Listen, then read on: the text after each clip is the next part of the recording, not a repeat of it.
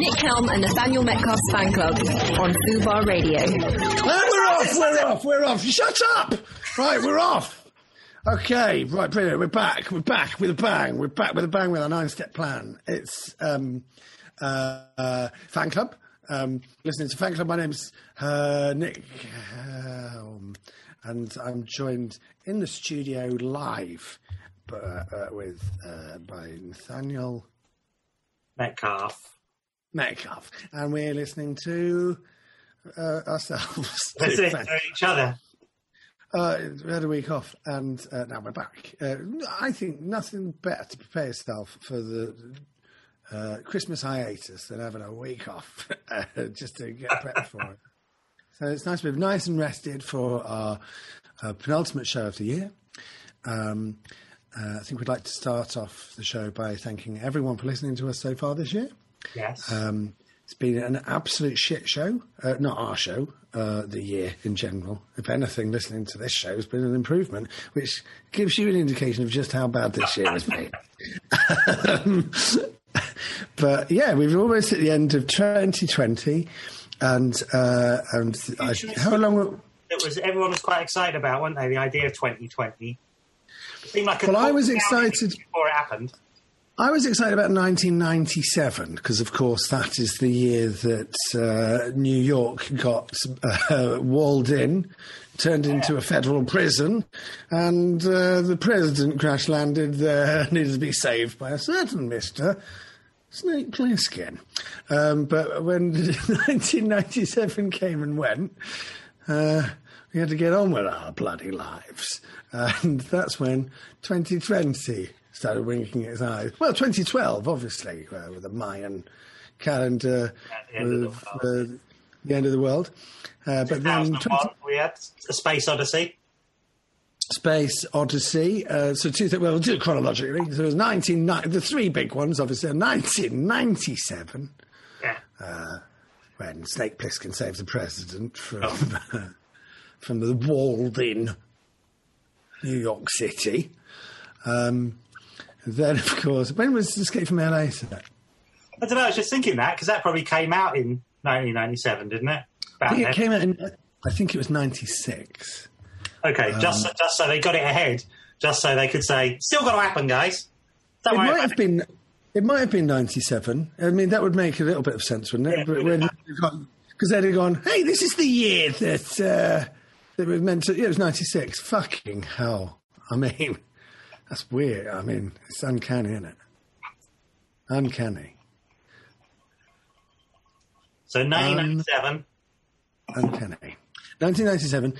So if you just do the Wikipedia search, when was Escape from LA? Well, you imagine it was... When was Escape from New York made? 1982? 1981? 1981, I reckon. Natalie will tell us, no doubt. When was The Thing? 1981, 1980? Because that's 82, isn't it? So maybe... I didn't even mean to mention it. Oh, no. What is that now? 3 minutes past. Escape from New York was 81. 1981, right? The same year, obviously, as American Werewolf in London and The Howling. And obs. So if that was then it would be 15 years later. So I'm imagining Escape from LA was set in 2012. 2012. Do you think? Well, it should be, shouldn't it? Mathematically. So can you just tell us... 2013, yeah, right, there, give or take, there you go. So the year after, the Mayans predicted, so those are the big years then. 97, put them in your diaries. 1997, put that in your diary. 1997, 2001, Space Odyssey. Yeah. 2010, sequel to 2001, A Space Odyssey. 2010, obviously the sequel, 2012, the year the Mayans destroyed the world. 2013, the year the earthquake came along and separated Los Angeles from mainland America, requiring the Snake Plissken to again go in and save. Is it the president's daughter this time? And also play a nice game of hoops. And then, of course, after that, 2020 is the big one. And that's what we got. I don't know about your vision of 2020, but mine certainly wasn't 2020. No. Yes. It wasn't 2020 wasn't as clear-sighted as I'd imagined. Yeah. 2020. 2020, though, they say, don't they? So next year we could go, yeah, it was shit, wasn't it? That's the idea. It's very rare that you go through. I don't know. Sometimes it takes a good experience to. Sometimes it takes a bad experience to help you realise that you were in a good experience, and sometimes it takes a good experience to help you realise that actually you were living a half life. But I think that this year, we had a little chat about this last week, weren't we? About like how everyone's. I think we've all known that this has been a shit year. Yes. It has been a shit year, right? And because just to give you all a heads up, we're doing a Christmas special next week. This is like our look back on the year. It has been absolutely shit this year. You can see what I've been watching behind me. This has been an absolutely, and I think it's one of those things that whenever we've had a guest on, we've said, "How are you?" and they've always gone, it's been a shit year, but I can't complain. Everyone's having trouble, and I think part of the problem is that everyone is having problems, and we're all kind of like making I think most of us are all trying to make the best out of a bad situation, but I also think that it is absolutely. Fair and probably important to acknowledge just how ridiculously shit this year has been. Yeah, exactly. I think people really have to it's not normal what we've been doing, and I think it's all right to go, even though you can compare yourselves with other people who have had, you can think of people who go, well, they've had a much shitter year than me for various reasons. It's still all right to go, yeah, well, it's still shit for me. It's not on a one-on-one level. There are people that have had shit years and people that have had better years, but everyone is basically making do under these extreme circumstances. And yeah, this year has been absolute dog shit. And no matter how much of a positive spin I've tried to put on things, there have been like moments, and especially more recently than not, where I've kind of like just sort of checked in with myself and gone, do you know what? I thought I was okay, but in actual fact, looking back, I feel like I've been crazy the whole year. Yeah, I think there's a base level that people have in general of how they're feeling at all times, and what we haven't acknowledged really, or I haven't acknowledged too much, and I think a lot of people haven't, is at the base level this year has been much shitter than other years. So you kind of, your average of how you're feeling at all times is much lower than you would be anyway, because everything's, there's a level of sort of stress and anxiety about it that just never goes away and has been constant throughout the year. It's like being punched. It's like being punched in the face every day. Yeah. And then one day you go, oh, they took their rings off.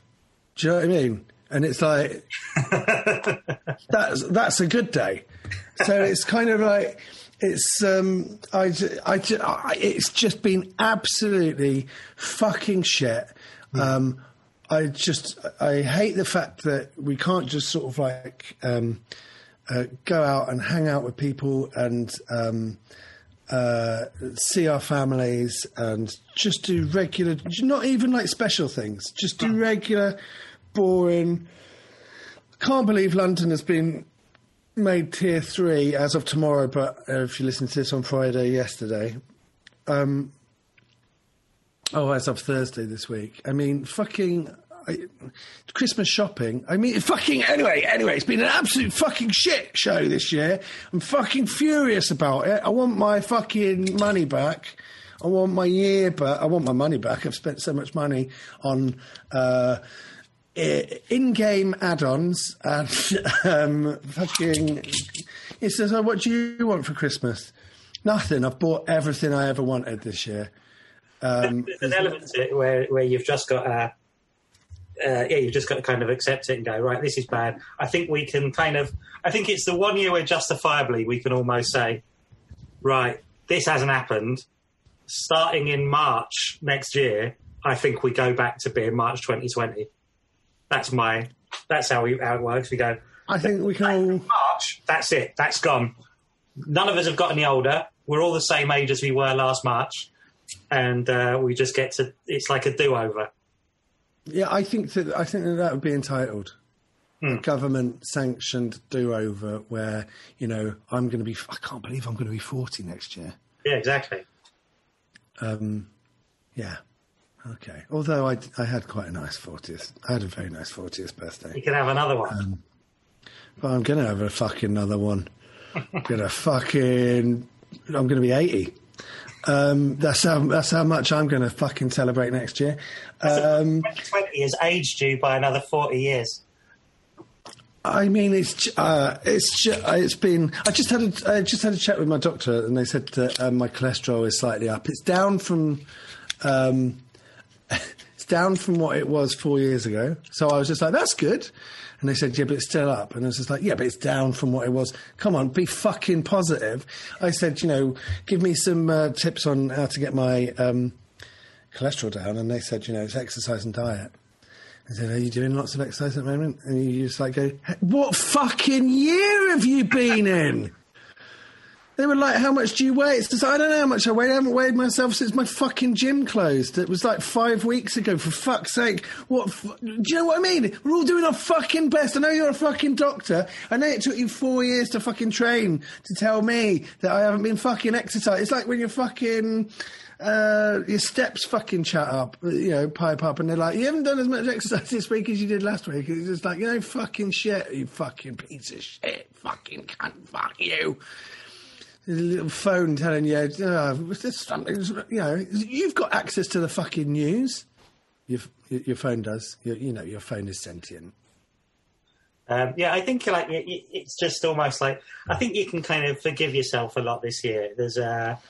I am forgiving myself a lot this year. I'm forgiving myself for fucking not everything, but fucking for a lot.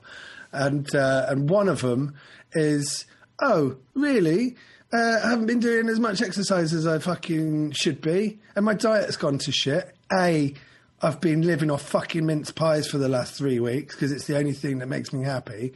Yeah. And B, fucking, I'm not going to fucking... How many fucking steps do you want me to do in my fucking 12 by 12 foot living room that I've spent a year fucking living in? There's on the flip side of that, although I think people should be kind to themselves this Christmas because it has been a tough year.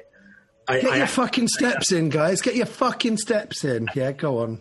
I would say that advert on TV, have you seen the Tesco advert where they say there's no naughty lists this year because we've all had a tough year?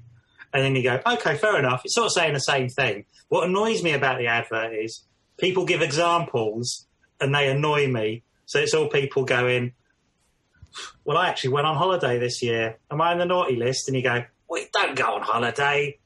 Don't go on holiday. And then there's another one going, I bought loads of toilet roll. And you go, you selfish prick. Don't do that. I mean, it's this sort of, it's trying to be, I understand the point of it. The point they're trying to make is the point that I'm making, is that you shouldn't be hard on yourself. And if you want to have a mince pie, have a mince pie. That's going to make you feel a bit better for 30 seconds. Have a mince pie. But don't go on holiday. Yeah. Do you know what I mean? If you no one's on the naughty list this year unless you had an absolutely fucking normal year. Yeah. And then you can fuck right off. Unless you made absolutely zero sacrifices, didn't wear a mask, went on holiday, went fucking shopping every fucking day, fucking touched your fucking eyes, licked a fucking railing, fucking breathed on old people, then you're on the fucking naughty list, you fucking cunt. If you've had a fucking absolutely normal fucking life with no fucking sanctions for fucking anyone and don't give a fucking shit about who you fucking breathe on, who you fucking affect, where you fucking travel, then you can be on a fucking naughty list just by having, I went on holiday this year. Well, fuck you, you fucking piece of fucking shit. I hope you have a fucking, I hope you fucking fuck your own fucking Christmas up, you fucking absolute cocksucker. I fucking hate it. Right, but the other thing is, it's just kind of like there's that other. It's for Argos, and they're kind of like, it's not like no one's on the naughty list this year. It's just kind of like, we all deserve to get whatever we want this Christmas. And it's just like, what a lovely sentiment. What a lovely selfless sentence. Oh no, it's an advert for a fucking shop, and they're basically just like going, oh, do you know what, we can really, you know, everyone's a bit like tight on money this year because work's being fucked. So how are we going to get people to buy things? Oh, we'll get to fucking sell fucking our products by treating it like it's a fucking gift to yourself, like it's a fucking it's just evil. It's disgusting. I fucking love Christmas, but I fucking hate it this year. I think fucking, and now we're in tier 3 because Christmas shopping's gone through because everyone's just like, you fucking sentimental pieces of shit. Just have Christmas in 4 months' time when the fucking vaccine comes out. We're all feeling better about ourselves. I mean, why can't you just fucking put a fucking hold on your fucking, oh no, we're not going to be able to see our family at Christmas. It's hard being on your own at Christmas. It's hard being on your own all fucking year. It's hard not seeing your fucking family all fucking year. Do you know what I mean? You're never going to see him again if you fucking keep doing this. It's going to go on for like the next 30, 40, 50 years because every time you get a fucking opportunity, you go up to your fucking friends and lick their fucking faces. Just for fuck's sake, just fucking everyone stay in for fucking 4 weeks. We can get rid of this fucking shit. We can get on with our fucking lives. So what have you been a fan of this week, Nathaniel? Tell you what I've been a fan of. I watched the film Less Than Zero. You ever seen Less Than Zero? Is that John Cusack? No, it's... what am I thinking of? What am I thinking of when I say... You think of The Shore Thing? Or... No, I'm thinking of the one where... Almost Dead? No, what's it called? The one when he's... Might as well be dead? Better Off Dead. Better Off Dead. Better Off Dead. That's what I'm thinking of. Less Than Zero. Now, that's not the one with Bill Pullman and Ben Stiller, is it? That's The Zero Effect. Yes. So what is Less Than Zero? Andrew McCarthy, Robert Downey Jr., James Spader, and... Oh, what's her name? The one who's in Lost Boys as well. What's her name? Jamie Gertz? Jamie Gertz, yes. Can I ask you a quick question here? Yeah. Is this the film where the Bangles do the cover version of Hazy Shade of Winter for the soundtrack? Yes, it is. Yes! I've not seen the film, but I have seen the music video for the Bangles many times. My sister, when we were growing up, was not only a massive Andrew McCarthy fan, and so by association, so was I, but she was also a massive Bangles fan. And when that music video came out, Synergy, and it was the Bangles doing the soundtrack to an Andrew McCarthy movie.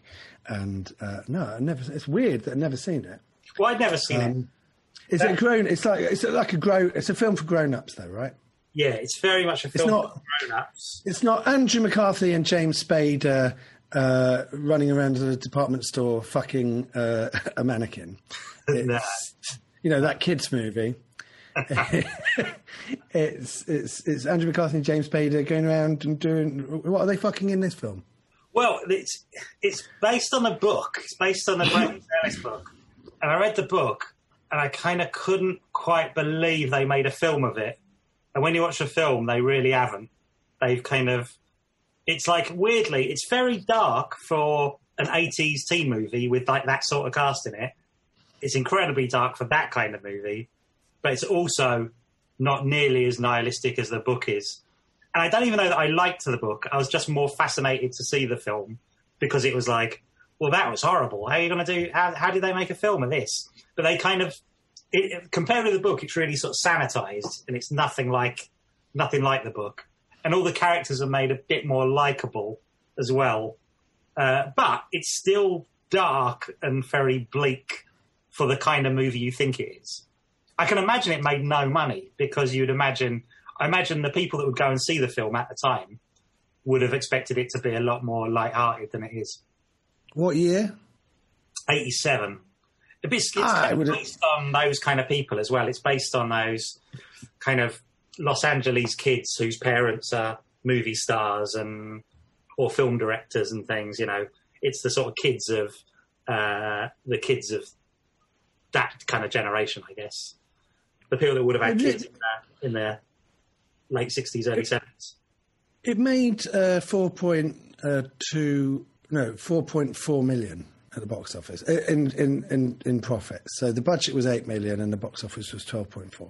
So it made but then I don't know how much they would have marketed it. And interesting, because it's weird because I guess Mannequin was 86 or 87, and I guess St Elmo's Fire was 85, maybe 84.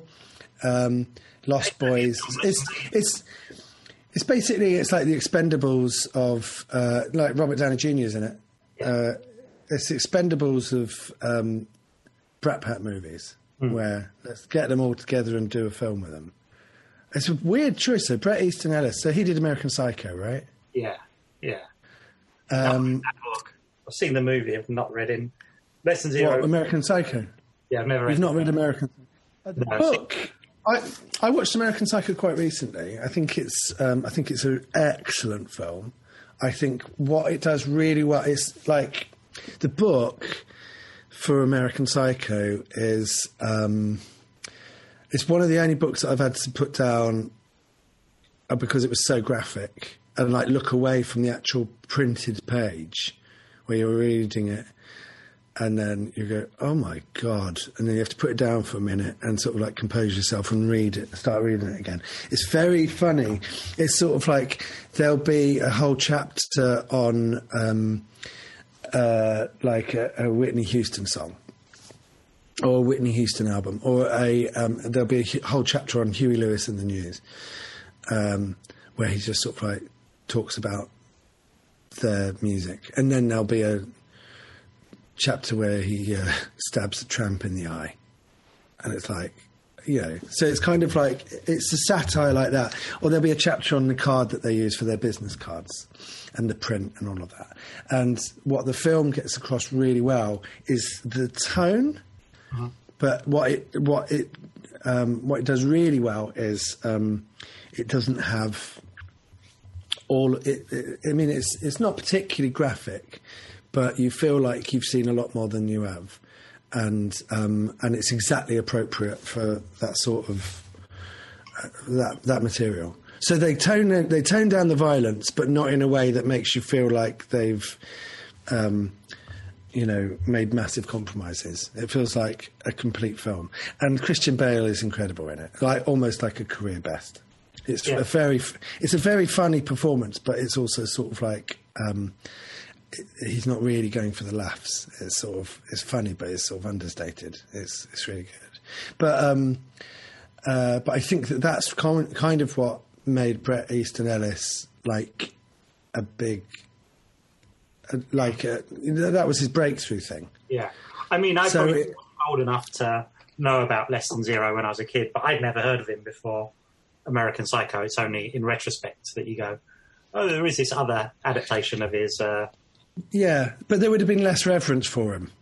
Yeah. And it would have been kind of like, it would have been more a case of, hey, there's this book, which with a bit of tweaking would be a great Andrew McCarthy, James Spader vehicle. When in actual fact, was that like, that'd be their third film together. Pretty in Pink, Mannequin, and Less Than Zero. And of course, what's James Spader's TV series called? Blacklist? Yes, yeah. So Andrew McCarthy directs that now. So he's directed, he's a photographer now, and he's directed a few episodes of Blacklist, because he directed The Sinner, and it came up, and I was just like, oh, hang on a minute. Well, he directed one episode of The Sinner, which was a really good episode. So I was like, what, the Andrew McCarthy? Huh? The Sinner, obviously starring Bill Pullman from The Zero Effect. Not to be confused with Absolute Zero, starring Andrew McCarthy and that's Fan Club! So Andrew McCarthy going into directing, so they still sort of work together. They must have really got on. Yeah, that's nice. It's nice when that happens. I guess that's true. I also saw this week... go on. Well, I just think that it was kind of like it would have been a vehicle for the Brat Pack, and then they would have gone, this book kind of vaguely fits, but we'll have to like smooth off all the edges. Exactly. And then later on, it's just like... We can get that cast and put them in this. But actually, I think tonally, it's probably not going to appeal to a lot of those people that like those movies, because it's just too dark, I think, too bleak. Oh, but is it good? Sort of. It's kind of good. Like, it's like, I think it's good in itself. It's just, it's a weird watch, having read the book, because you're just constantly comparing it, going, oh, wow, you haven't done any of this. You've cut all that out. You know, it's so different. But it's kind of interesting. It's very 80s. It's very much of its time. And I think does quite a good job of reflecting that era. It does feel quite realistic. You can imagine that was what it was like being a teenager in 80s Los Angeles if you were super rich, you know. And I think the film more is I think the book is kind of like going, aren't these people awful? And the film is a bit more like, pretty cool guys. You know, I think that's partly one of the big differences between them. Is it about kind of like rich parents and not knowing your place in the world and being a teenager, and it's kind of like a coming-of-age thing for rich yuppie kids? No, because it's more like these kids have got too much confidence, essentially. They're basically adults and thinking they're living in an adult world when they're basically 17. They've got money and they've got cars and, you know, they're basically living this sort of very adult life. But that's like Pretty in Pink. Have you seen Pretty in Pink? Yeah, yeah. Where you got James Spader and Andrew McCarthy, and there's no parents around, and they're kind of like wearing jackets with rolled up sleeves like Miami Vice, and they've got phones in their bedroom, but they're kind of like still at school. Yeah. But it's kind of like, I don't know, or are they meant to be older than, I know, like... I think that's it. I think weirdly, what like the film and the book makes me think that's quite an accurate depiction of what it's like. But I think it's almost pointing out how weird and mad that is, really. That you've got these kind of, you know, almost like independently wealthy teenagers, or not independently wealthy at all. They all get given their money by their parents, but they get given loads of money. They've all got cars. Money's never been like a thing, which is why this that's what I like about. I like Pretty in Pink, but I would have to say that I prefer the gender reversal one, Some Kind of Wonderful. Some Kind of Wonderful was basically the exact same film as Pretty in Pink, different ending. But it's the exact same film as Pretty in Pink, only it's about a poor guy instead of a poor girl. But like the whole thing is kind of like, I guess it's, what am I talking about? I'm talking about sort of like, you have like the Andrew McCarthy and James Spader characters, and it's not that they're rich, they are rich, but it's the fact that money has never been an option. So it's kind of like, money's never been kind of like up for debate. And when you have like these rich Los Angeles schools, and then it's kind of like you have like a kid that doesn't have so much money that goes to those schools. It's not the fact that there's a whole group of poor kids, it's the fact that money isn't even kind of like thought about in those kind of circles. And so when you have someone that can't afford all the other stuff, that's why they kind of hide it from them. But like Pretty in Pink is literally about a girl from the wrong side of the tracks. I think she has to cross over some tracks. Or maybe that's the beginning of Some Kind of Wonderful as well, where he's walking home from school and he literally plays chicken with a train right during the opening credits. I mean, what great movies. I really want to see Less Than Zero. Where can I see that? I saw it on Amazon, a rental. I think they're usually about $3.50, aren't they? But it just feels like a film as well that when you go, oh, I'll fill that gap, because it's always one of those films that you're kind of aware of coming out in my lifetime. But it's like, Never saw it. Don't really know anything about it. As I say, it's weird that I've not seen it because of the Bangles thing. But you never guess what. I mean, the reason I've got my computer in my living room is it's quite a big screen computer. And I originally bought it when I was editing Heavy Entertainment. So it's quite old, actually. It's like maybe 6 years old. And I wanted like a big screen to sort of like watch back stuff. I wasn't personally editing the whole thing, but I had to watch the edits back and make notes and stuff like that. So I've got it in my living room because Amazon doesn't work on my TV. Oh. And as of yesterday, Amazon works on my TV. Christmas is saved. I can watch everything. Do you know what I did? I got Amazon on my TV. I realised that not only do I have Netflix, not only do I have Sky, I've now got Amazon. I've been with Sky for 5 years. They've just given me the VIP Gold package, which I guess means that some of the channels might start working and I get reception in my bedroom. That's an exciting prospect. And I've got access to like hundreds and thousands of pieces of entertainment. And do you know what the first thing I did was yesterday? What? I panicked,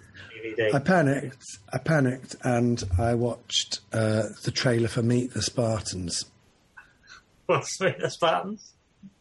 It's from the directors of Epic Movie, and it's about it's their spoof on 300. When did it come out? 2007. Oh, that's all right. I thought it was new. No, it stars Sean Maguire from Grange Hill. Yeah.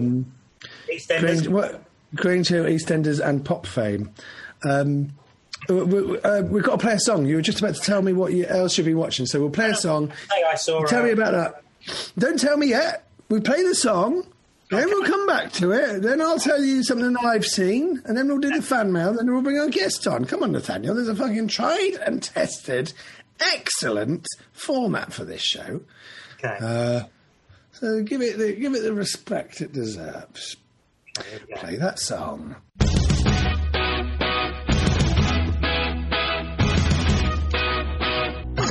Nick Helm and Nathaniel Metcalf's fan club on Fubar Radio. We're back. I'm just... what have you been a fan of this week? I'm just finishing a mouthful of salad. Not a euphemism. So... What was the other thing that you saw other than? Just about to say that I also saw the film Bell. What does the title Less Than Zero mean? Do you know what? I don't know. Like they're less than nothing. They're less than worthless. Like zero is saying too much for these pieces of filth. These kids, they're less than zero. Is that what it's saying? It might be. It would kind of make sense. But there's no other obvious thing. I was going to say that the other thing I was going to chat to you about was I saw the film Bell, Book and Candle, which is a James Stewart, Kim Novak movie. And just because we were talking about Andrew McCarthy and James Spader, I thought it was weird that you go, oh, it's weird seeing Kim Novak and James Stewart in another movie together. Oh, and I was trying to work out what year it came out, whether it came out before or after Vertigo, and came out exactly the same year. And I just thought, well, who directed it? This is directed by, God, I can't remember, actually. No, I can't remember. It wasn't a name I was particularly familiar with. But it's another one that's a bit like, there's a big, it's a really kind of quite a charming film, but it came off. Is it a thriller? Is it a thriller? It's like a comedy. She's a witch, and she's basically, is she kind of going to put a spell on James Stewart to make him fall in love with her? But she's a fucking witch. She's a fucking witch. Yeah. It's modern day kind of witchcraft in the 60s. It's a sort of jazz era witchcraft movie. Is it like Bewitched? Comedy. Yeah. So it's basically, at the end of it, they said, oh, it was a big influence on Bewitched. And you go, of course it is. That's what it is. And it's Jack Lemmon as well. Jack Lemmon and Elsa Lanchester. Bride of Frankenstein's in it. You know, what's it called? Bell, Book and Candle. It's like it sounds incredible. It's really great. It sounds incredible. It sounds incredible. Really charming film. Have you heard it? It's like a 50s jazz So all the witches are kind of quite modern, jazz era, and they sort of seem cooler. They seem a bit cooler, whereas James Stewart's kind of like, he's kind of getting on a bit. And I think they say it's like the last film where James Stewart played a romantic lead. And he's like, and he's, slightly older, a bit stuffier, and she's kind of younger, a bit cooler, and a witch. It's really charming. I really liked it. Natalie. If it's Vertigo era, Less Than Zero is named after the Elvis Costello song, right? Oh, yeah. If it's Vertigo era James Stewart, I mean, he was old in Vertigo. Not like ancient, but he was kind of like... His age in Vertigo sort of adds to the film because it is that creepy older man type vibe. Yeah. Where he's obsessed with Kim Novak. But that's... in fact, it's got Jack Lemmon in it. I've never heard of it. Mm. Have you heard of it before? Have you seen it before? I sort of like it. I think it used to be on TV a lot when I was a kid, but I sort of... I just saw it mentioned and I went... And it was just another thing like that sort of goes, oh, yeah, what was that? I sort of remember seeing it on TV or something, or like sort of being aware of it as something that was on telly, and just something that doesn't seem to be on anymore. And I thought, oh, look that up. I like the cast, and it was really, really sort of charming, really kind of funny, charming film.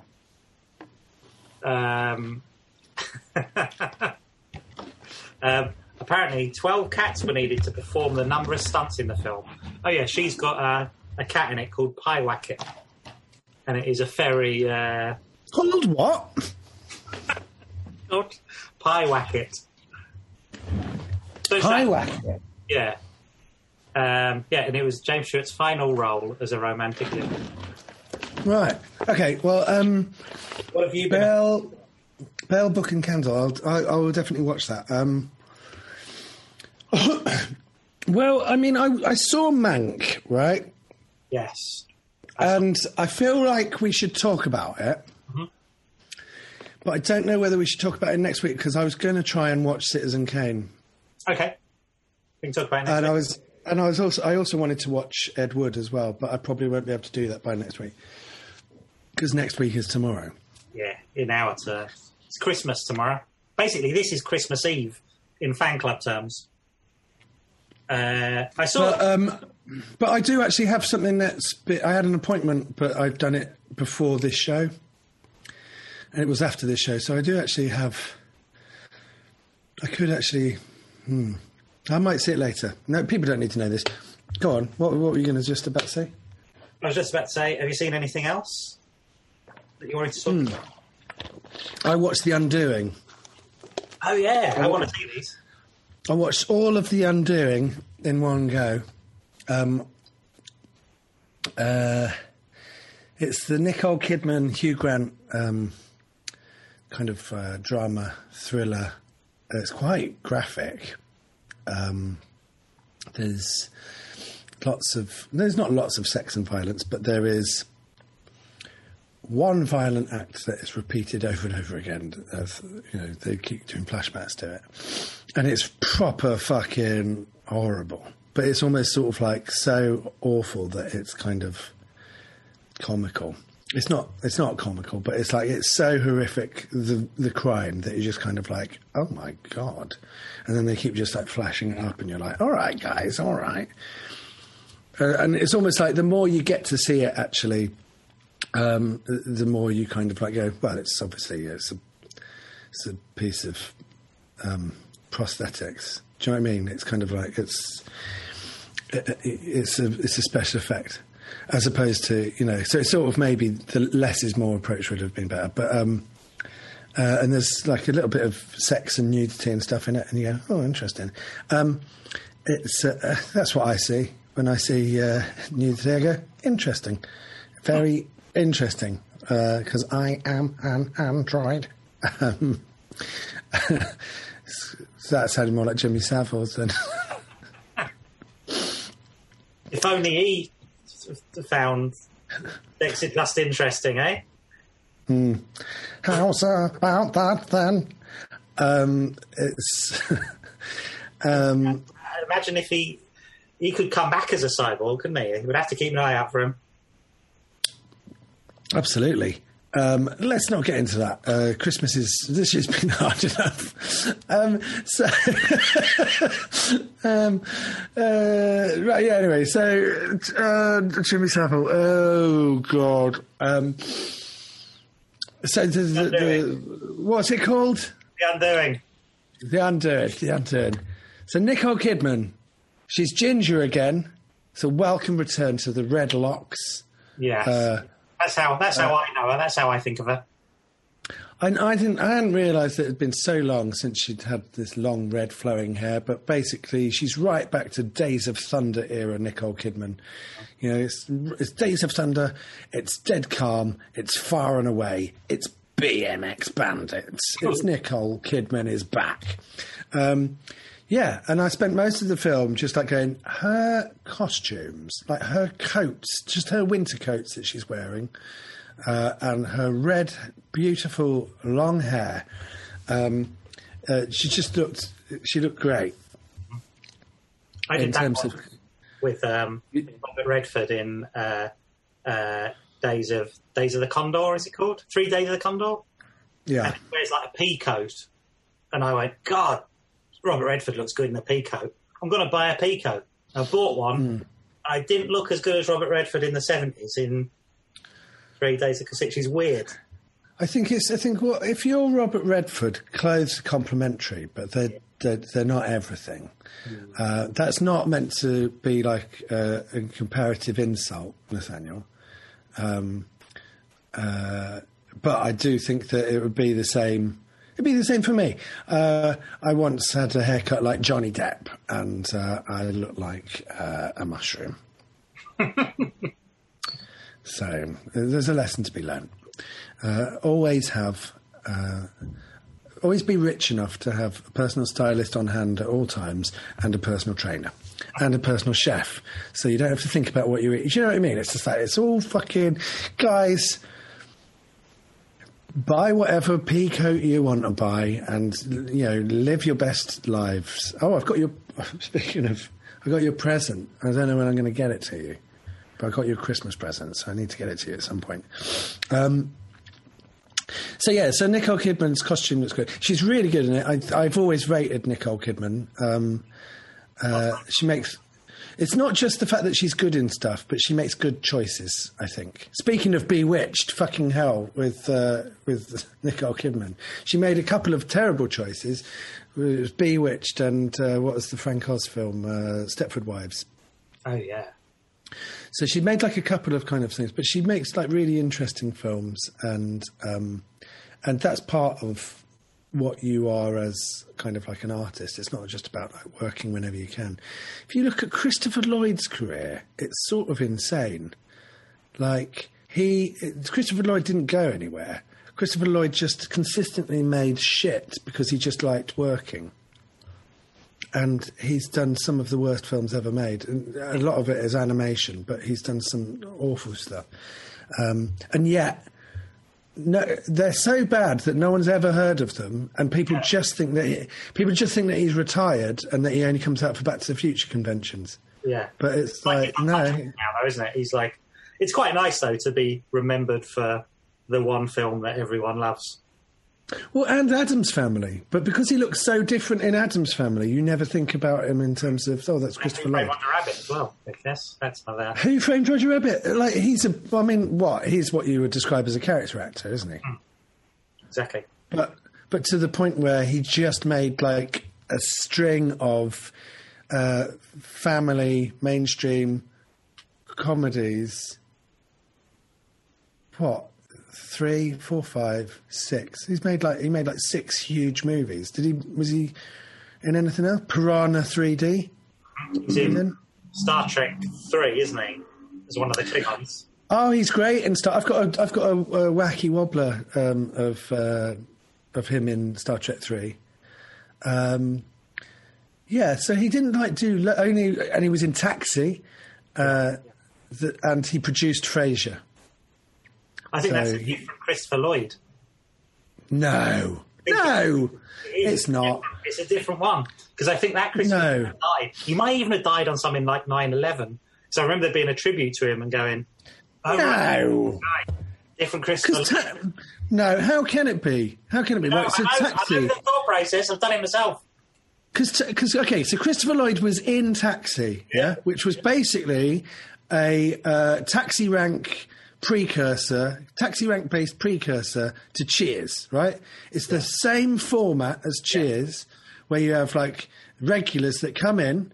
Oh my God! And then so Frasier was in Cheers, which was made by the same company as Taxi, and then Frasier was a spin-off from Cheers, and Christopher Lloyd came back and he produced it. But he didn't, because Christopher Lloyd is an American TV screenwriter and producer. Lloyd was co-creator and executive producer on the TV series Modern Family, which he produces with Stephen Levitan. Prior to that, Lloyd had an extensive career on many series, primarily Frasier.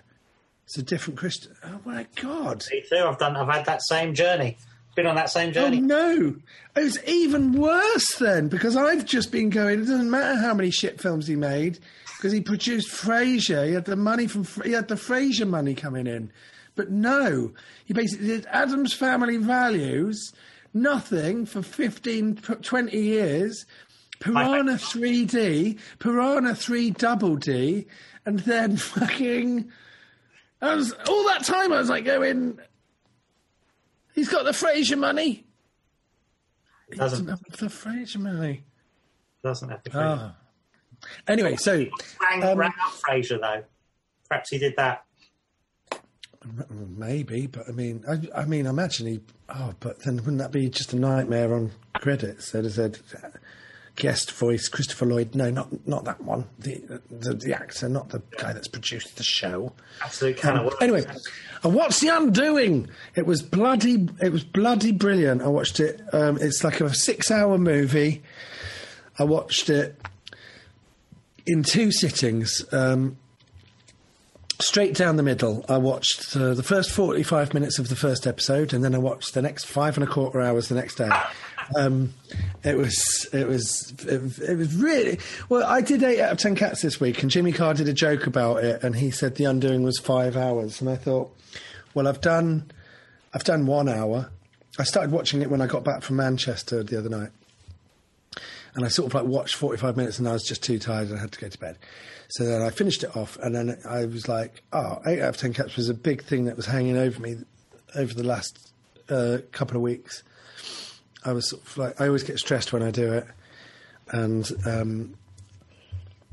I've been sort of like counting down the days to when I had 8 out of 10 cats does countdown. I've been counting down the days to when I actually had to do it.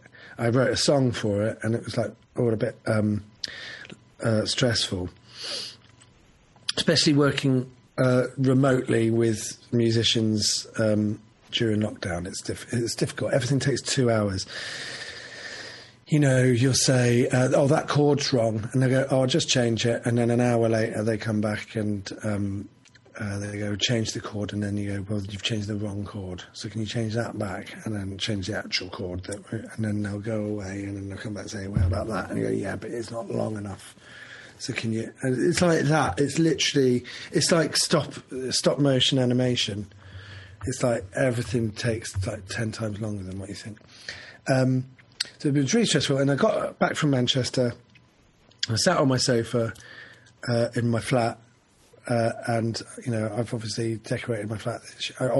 I mean, we've talked about it, but I've decorated my flat this year. And because it's the end of the year, I had one appointment yesterday afternoon, did it, got in, and I thought, well, I've got a fan club tomorrow. What am I going to do? I thought, I'll watch The Undoing. And I sat on my sofa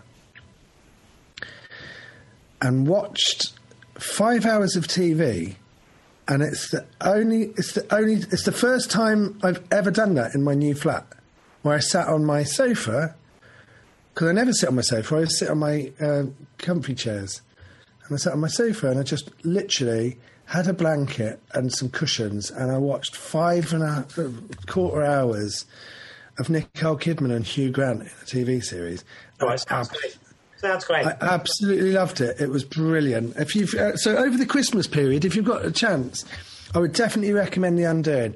It's sort of like one of them 90s movies, like it's sort of like the closest thing. It's like one of them trashy, erotic thriller kind of things, like Presumed Innocent, Basic Instinct, Fatal Attraction, that sort of thing. But spread over 5 hours, and you've got Nicole Kidman in it, who's brilliant, but her hair is like hypnotic. And you've got Hugh Grant, fan club favourite Hugh Grant, who, like, his performance in it is amazing. He has a speech in it quite late on, maybe episode 5 or 4, and it made me cry. And Hugh Grant is a personality, a movie star. I don't know how great an actor he is. And he had this bloody fucking amazing speech in it that actually made me cry.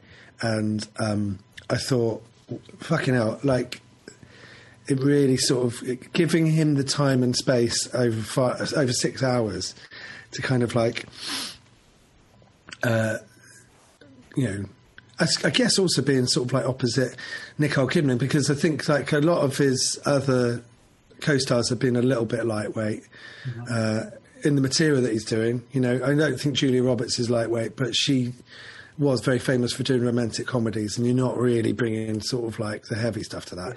And Drew Barrymore, as much as I like her, is the epitome of lightweight, really, you know. Sarah Jessica Parker, do you know what I mean? It's kind of like he's not really stretched when you have him opposite Nicole Kidman, and he's like bringing his A game, and he's like doing a limited series. Anyway, he's incredible in it. He's doing something different from what he normally does. It starts off kind of like, yeah, it's Hugh Grant, but then it like really stretches him. It was brilliant, and also I thought the casting was brilliant.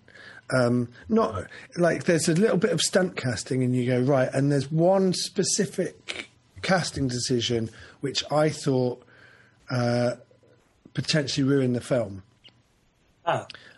Because you kind of like, but in actual fact,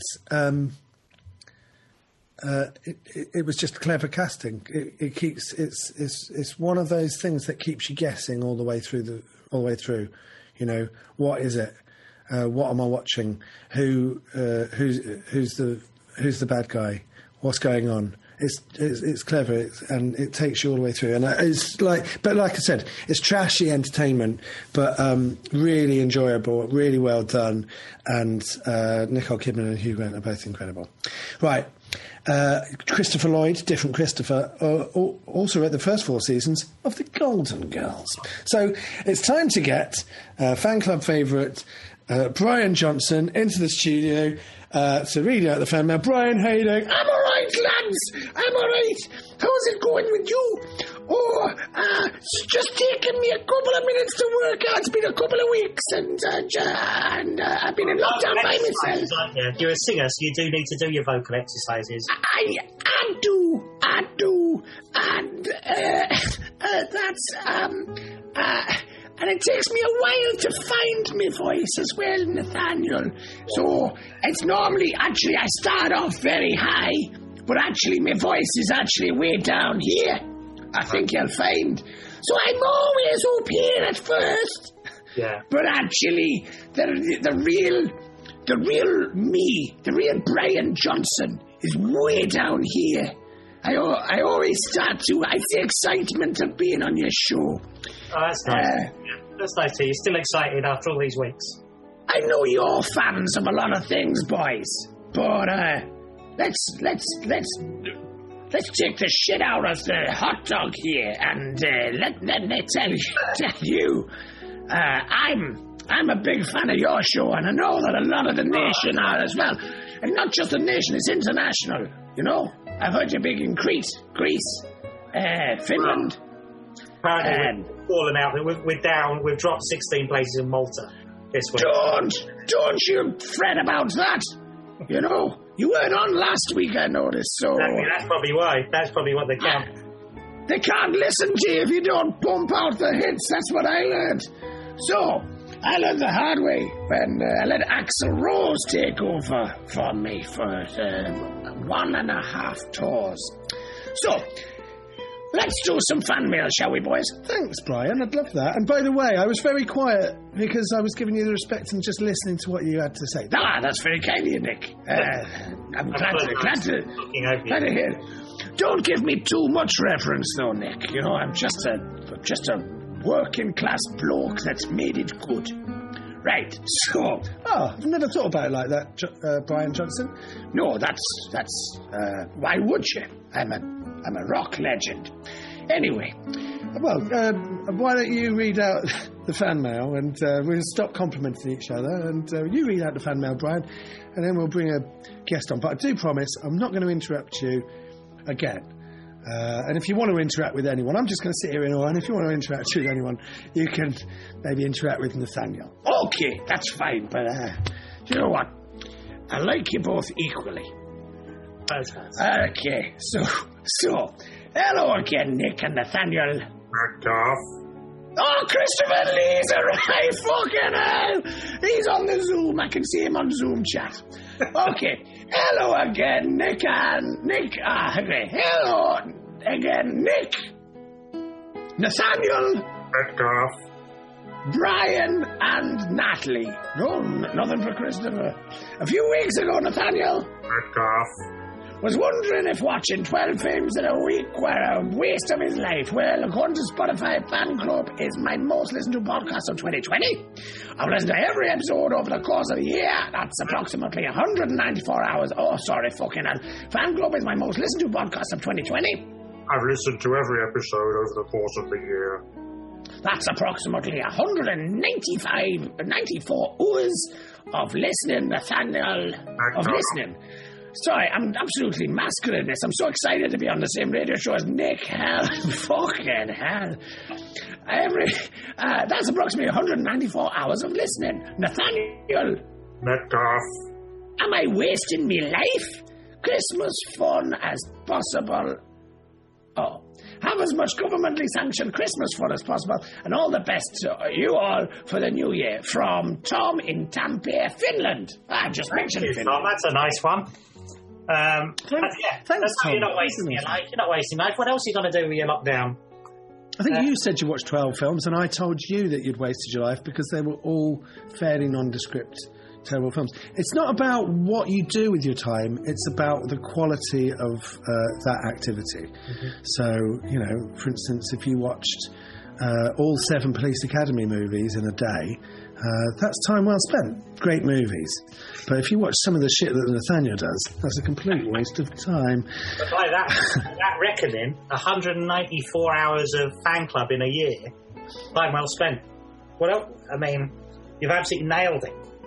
And you can do some other stuff while you're doing it. Yeah. Dear Nick and Nat, what do you think about this Tier 3 thing? I'm so tired of this shit. Cheers, Helen. I think Nick made his point clear at the head of the show, if you don't mind me speaking for you, Nick. No, I don't mind that at all. I think, Helen, if you go back and listen to the beginning of the show, I think I made my feelings clear. Nathaniel? Similar, really. I mean, if it helps, great. But there's lots of things where you go, you know, it's going to be a tricky couple of months, but I'm looking forward to getting to the other side of it. Final question for the penultimate one. Hey, Nick and Nat, how are you doing, lovely boys? This Christmas, I'll have to cook the entire Christmas meal, and I'm struggling to come up with ideas. Have you got any good recipes to suggest? Thanks, Timmy. Well, I'll give you like a little tip for roast potatoes, and then we'll go, right? If roast potatoes, parboil them till they're soft on the outside, but they're still not 100% cooked. Take them, drain them, put them in a colander, and just stick them outside or on like a windowsill. Let them cool down till they're cold, right? Then what you do is you get about a centimetre of vegetable oil. It doesn't have to be, not olive oil, but vegetable oil or sunflower oil. Sunflower oil is probably even better. You put that in a pan and whack that in the oven and let that heat up until it's sort of boiling, right? Be very careful because it gets very hot and it's hot oil, all right? Then what you do is you season the potatoes once they're ice cold, and you put them in the hot oil, put them back in the oven, and then just finish them off in there and keep turning them until they're crispy on the outside. It's idiot-proof, other than the fact that you're dealing with hot oil, so don't be an idiot with that. But that's just cooking, isn't it? So don't stick your head in a pot of boiling water either, all right? So, but roast potatoes, parboil them, stick them outside till they're cold, and then heat up oil till it's bubbling in the oven, and then put your potatoes in there, and they'll come out like basically deep fried. They're delicious. That's my Christmas tip. There we go.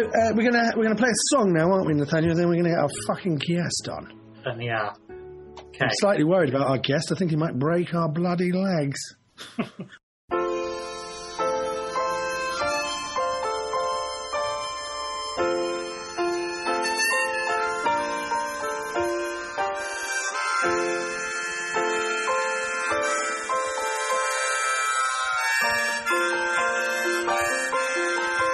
The screen door slams, Mary's dressed away. Nick Helm and Nathaniel Metcalf's fan club on Fubar Radio. And we're back. We're back in the studio now. We're not in the studio. I'm in my living room. Nat's in his washroom. And we're live. We're not live. We're pre-recording on a Tuesday this week. And it's coming out on a Friday. But it's a podcast, so listen to it whenever. And we're joined now by actor, director, writer, producer, Frank Harper. How are you doing, Frank? You all right? Yeah, I'm very well, thank you. Very well. Thank you for coming on our show. My pleasure. Fubar, is that the American GI saying from the Second World War? What, fucked up beyond all recognition? Yeah. Cool. No, I wondered. Yeah, it's a great title for a radio station. Well, you think that, but it hasn't. Yeah, no, it is. It's very good.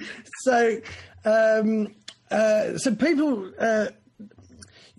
You are in a film at the moment called Silent Night. That's right. Yeah, I think it's released today or yesterday.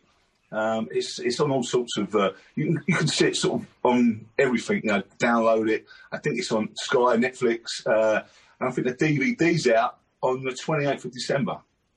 Right. I watched it last night. I really enjoyed it.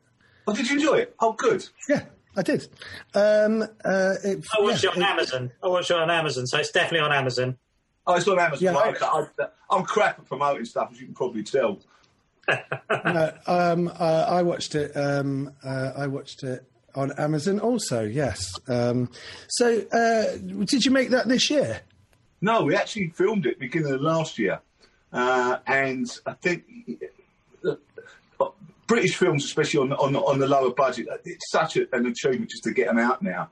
And I think that once they've made the film, they had real struggles to sort of get the film over the line. So people don't realise the post-production takes twice as long to film it, or sometimes even longer. And I think they had to do some pickups because it was on such a tight budget. It was a really tight shooting schedule. So Will and Bradley, they've done really well to get the film out there, I think. Well, yeah, I know. I just did. I did a film. I did one day on a film like 3 weeks ago, and I think a lot of the crew had just come off the new Rise of the Foot Soldier film. Oh, right, okay, And I was like, "Oh, is that Rise of the Foot Soldier 4?" And they were like, "No, it's Rise of the Foot Soldier 5." Like 4 has just come out. 4 has just come out, and they've just finished working on 5. And you go, "Oh, right, okay." So they're kind of like ahead by like a year. Well, it's a franchise that must make money, as they wouldn't keep. I mean, I did the first one, I did the original one, but it's obviously a franchise that keeps making money. Yeah. So Silent Night is a Christmas movie. It's probably not so much like It's a Wonderful Life or something. But no, it's definitely not. It's not. It's a Wonderful Life. No, it's not. No. But I thought you might have filmed it maybe last Christmas or something, because there is lots of. It does sort of have that feeling that everywhere there's decorations up and Christmas trees and things. And I thought that would be almost a way to save money if you're filming it. Yeah, you would have thought so, wouldn't you? But I think we shot it in February or March last year. I can't remember. Before COVID, just seems like a lifetime ago, you know, when the world was normal. I know. But if you'd have said that you'd filmed it this year, I wouldn't have been that surprised, because there's a lot of scenes where there's kind of like you're outside. Yeah, and even kind of like your introductory scene is kind of like you're sat at this huge table in a Chinese restaurant. That's right. And you yeah. kind of like go, you could be 2 meters apart and film that. I mean, you could have still, if you left the doors open, you could have still filmed that during lockdown. Well, I did another film about a month ago called Nemesis, and we sort of just got on with it. You know, you've got no option really, so we just sort of got on with it. Because basically most of the film is sort of 8 people sat around a dinner table, so socially distancing was sort of impossible. So, you know, but I mean, most of the crew is a very young crew, and I don't think they're that bothered about it. To be fair, I think if you're under 30, I think it's like it's. I mean, I don't think they care really if you're under 30. So you have been working this year. You've had jobs on this year. You haven't been stuck and been unable to work.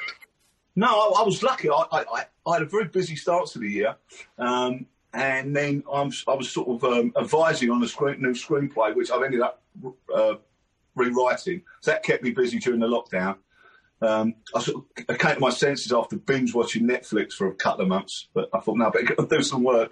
And literally, as the lockdown finished, we were shooting Nemesis. So, yes, I've been busy, and I sort of direct on this course called The Real Scene. That's back up and running, so I was sort of working on that as well, directing on that.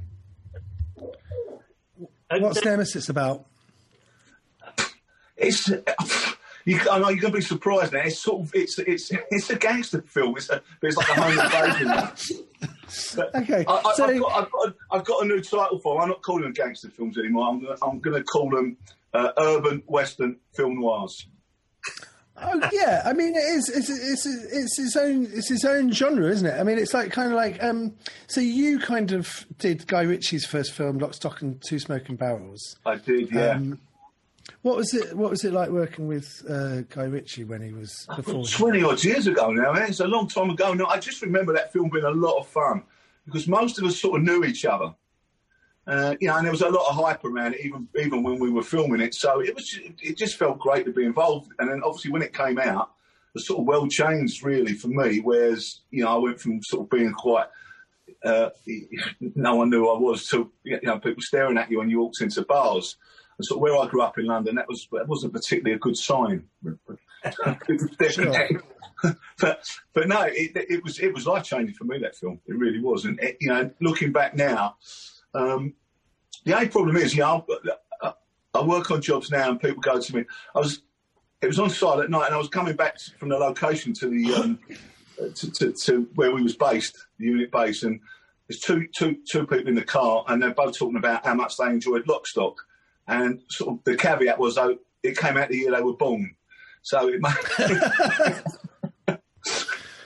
So yeah, okay, yeah, that's a wake up call. That's 22 years ago. 22 years ago. Yeah, but it was kind of like at that time when it was kind of like, I mean, you'd had Quentin Tarantino, so you'd had like Reservoir Dogs and Pulp Fiction had come out, and there was kind of like I think Usual Suspects was around the same time, yeah, and then Lock, Stock came out, and it was kind of like very much like seen as like, oh well, this is like the British Tarantino. Yeah, no, absolutely. Yeah. I mean, it had that feel to it. I mean, for me, Pulp Fiction is almost a perfect film. I mean, it's such a good film. But I think it was a perfect storm for Lock, Stock. You know, it was sort of, you know, you had Cool Britannia at the time, and it was the height of the lads mags. So I think it was like a perfect storm when that film came out. And no one had seen a British gangster film for ages, let alone one like that. Yeah, well, not one that was that high profile, and that was that. It was. I mean, I think that it's got a completely different tone to Pulp Fiction, and I think it's a really enjoyable, entertaining movie. It's funny. It's kind of like it's got like action and stuff in it, and it's a gangster movie, and it's got a really amazing cast. But it's kind of like it's got its own feel. It does. I think it was fairly It's because of all of those kind of gangster films that came out in the 90s that you go, a shorthand is like, oh, it's like a British Pulp Fiction. But it's really its own thing. I think it was probably more in the spirit of the Italian Job, the original Italian Job. Yeah, that's right. It's more of a caper movie. You know, I always say there's a difference between a pure gangster movie and the two examples I always use is Get Carter as a pure gangster movie, whereas The Italian Job was a caper movie, you know. Yes, yeah. Yeah. And it really kind of kick-started, like, since Lock, Stock came out, I mean, it's almost never stopped, has it? That's really, like, it's almost set up this all, like, little kind of, like, subgenre that now you kind of get tons of British gangster movies seem to be released all the time, right? And it's... Well, that's why I call them urban westerns, you know, because you know most westerns are crime films, you know. So, and I think that sort of, you know, and I think it's become they are almost urban westerns. It's become its own genre, you know. Like, I mean, the western sort of died out in the States, but it's sort of been replaced by the gangster movie. But it doesn't bother me. No one ever turned around to Clint Eastwood and said, "You better not play another cowboy, Clint," you know. Yeah, well, the Silent Night, it is different. When you watch a film like that, it isn't. There's something different from that, and you would get in a similar kind of US crime movie, though, because it does have that thing, like it's got that sort of social realist thing. So it doesn't feel the British sort of crime movies have got something different than the American ones. They're less glossy, aren't they? And they do feel a bit more. They're more kind of gritty and a bit more. Yeah, because we haven't got as much money. That's why. But I guess you like. I presume you sort of enjoy doing them as well, because you've directed and written and directed your own kind of gangster film as well, haven't you? So it's that kind of. It must be something you have a fondness for. Yeah, listen. It's. I always enjoy playing in roles. You know, they're fun to play, you know, and I sort of made that connection, you know, because I think we. You know, I said about the film noir, that sort of that late 40s and early 50s, and I think all them films contain characters. And you think, well, who's the good guy? It's not, a bit like in noirs. There's not really an out-and-out goodie and a baddie in these films. I think that was the same with St George's Day. I mean, to me, that was sort of Tombstone meets Butch Cassidy and the Sundance Kid, you know. And do you feel they're undervalued or anything now? Because it feels like it is something that, as I say, they've been making them almost off the back of Lock, Stock, or 20-something years. Well, no, I wouldn't say that. I would say that kind of like maybe Lock, Stock popularised them. But before that, you had films like ID and The Craze, and they were kind of like films that were kind of always like well respected, but they were the sort of films that would terrify me as a kid when I saw them in video shops. And then Lock, Stock came around and sort of like popularised it, and then there was kind of like. There was like a subgenre of British films, but then within that you had kind of like all the Danny Dyer movies as well. Yeah. And it became kind of like its own industry, right? Yeah, it's almost become it has become its own industry. You know, and I think there was always a reluctance for some reason to make gangster films. I don't know why, but I think maybe it's a genre that is looked down. People do look down their nose on, you know. But I think that, you know. If, for argument's sake, if aliens landed tomorrow and they said to you, "What's a football hooligan?" you'd show them The Football Factory. You know, it's a really important look at a subculture. You know, I think that film did it better than any. I'm slightly biased because I'm in it, but I think it did that better than any other film. About that culture. Something that's real, doesn't it? It's not like it is reflective of something that's out there in reality. It's not a piece of fiction either. It's like no. You know, it's based in a reality. Yeah. But I think, you know, the reason people keep making them films is because, despite the critics or people not liking them, people vote with their feet. You know, people buy the DVDs, download them. So, you know, the reason they keep making them is because they make money. Yeah, it does sort of feel that way. It feels like, and especially when you think of like the British film industry as a whole, and everyone's struggling to make them and find money to make them, it does feel like that it does seem to be. They does feel that it's slightly looked down upon. So they are a British product, a British films that do make money, as opposed to a lot of them that don't and are kind of funded, and you know, and it does feel like it's a small industry anyway, and there's very few movies get made, and it's almost kind of quite commendable that like there are these people just getting these films out and essentially popular films. Well, someone said to me, you know, like, you know, this new jet, who's the biggest British star in Hollywood? You know, is it? And I said, the biggest British star in Hollywood was Jason Statham because his films make more money than anyone else's. You know? And then people look down their nose at Jason's films. But, you know, he's found a niche for himself and has been really successful. And I think for a British actor to sort of get into that action genre and get to the top of it. I remember seeing a poster with him when the first Expendables film came out. I thought, he's up there front and centre with Stallone, Willis, you know, you know, so what an achievement that is, because they're some of the biggest, you know, certainly the biggest Hollywood stars of the 80s and 90s. Amazing. And, I mean, I love Jason Statham films, and whenever you're kind of, like, trying to convince people of the merits of Jason Statham, you kind of, like, do the whole list of them, and then you get up one of his diving videos and you show, and this is what he was like when he was a diver, and they just shut the fuck up after that, because he's amazing. He's amazing. It is sort of like a subgenre, but it's also like the British gangster film exists because, like, so there was Lexi Alexander came over. She made Green Street Hooligan with Elijah Wood, and so there's kind of like these big ones, and then they kind of like inspire kind of like lots of other people to kind of like, you know, not make knockoffs, but kind of like make other films within that genre.